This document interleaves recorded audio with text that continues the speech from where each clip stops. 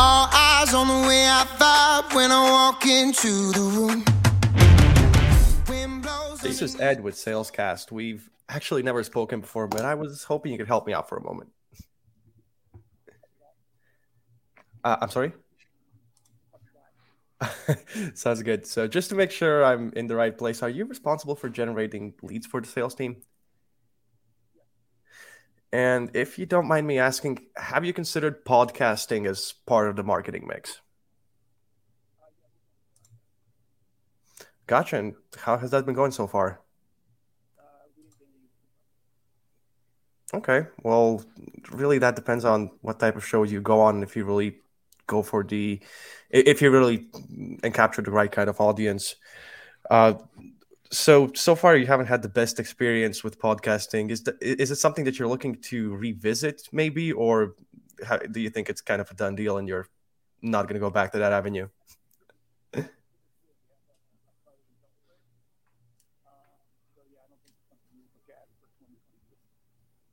Gotcha. Well, yeah, that does make sense.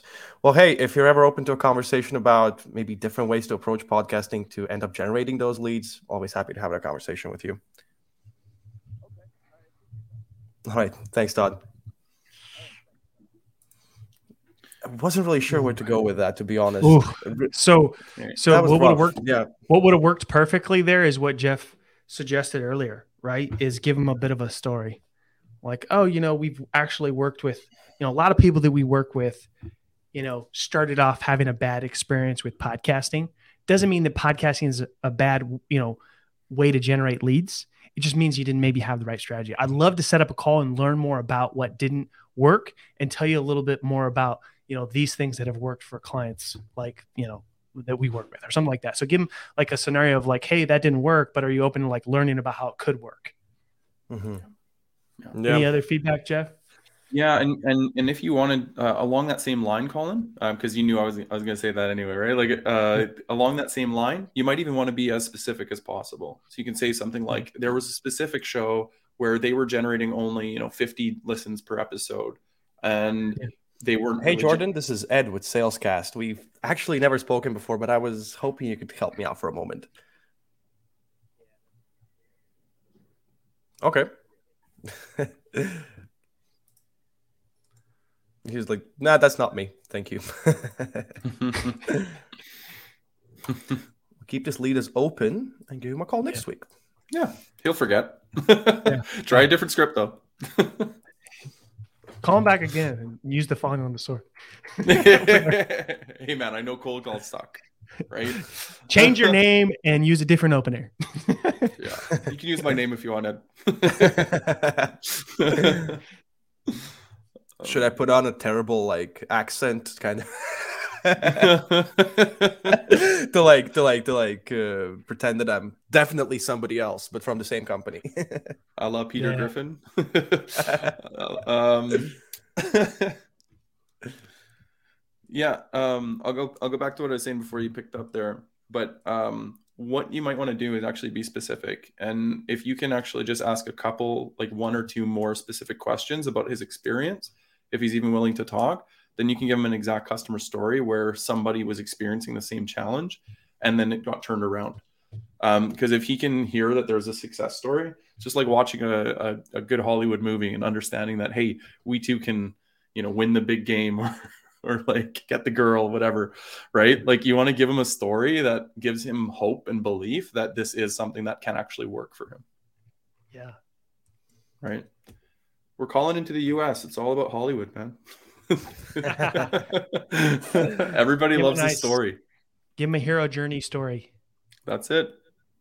Everybody loves a hero. Yeah. Most people want to make themselves, their company, or their product the hero, and they don't know how to make their prospect the hero. Good call. Well said. A very profound quote. Yeah. Put that on a t-shirt. Or a hat.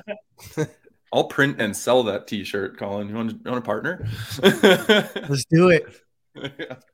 Let's see if we can get an e-com shop up before the end of the session. Right.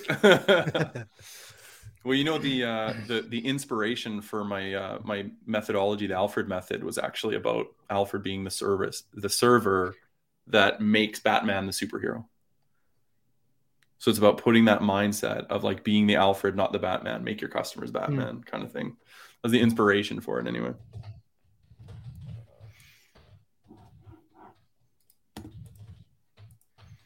So yeah, Ed, I think what I'd really like to see with the marketers is a little bit more of a renewed focus around that revenue driver or branding exercise when they have it. Mm-hmm. So I personally, I want to know. Like, I want to know how people view it. And I think it'll lead to some really good conversations. No, you're right. And for me, like I'm very used to in my time of cold calling to work more on like a script-based approach where you can. Hey, Christy, this is Ed with Salescast. We've actually never spoken before, but I was hoping you could help me out for a moment. Just I'm in the right place. Are you responsible for generating leads for the sales team?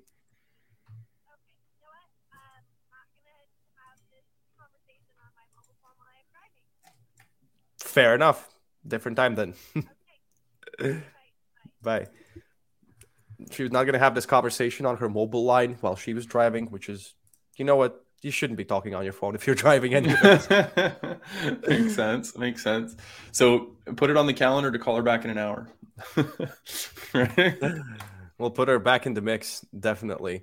I guess the point that the call kind of cut off was I'm from that school of thought where I'm used to the information vomit script, right? Yeah. So for me, cold calling feels like kind of a rushed process. So going into like deeper questions feels very unnatural to the instincts that I've learned. So it's something I'm definitely trying to like adjust and, train myself to not have that instinct to just kind of try to rush it to the end.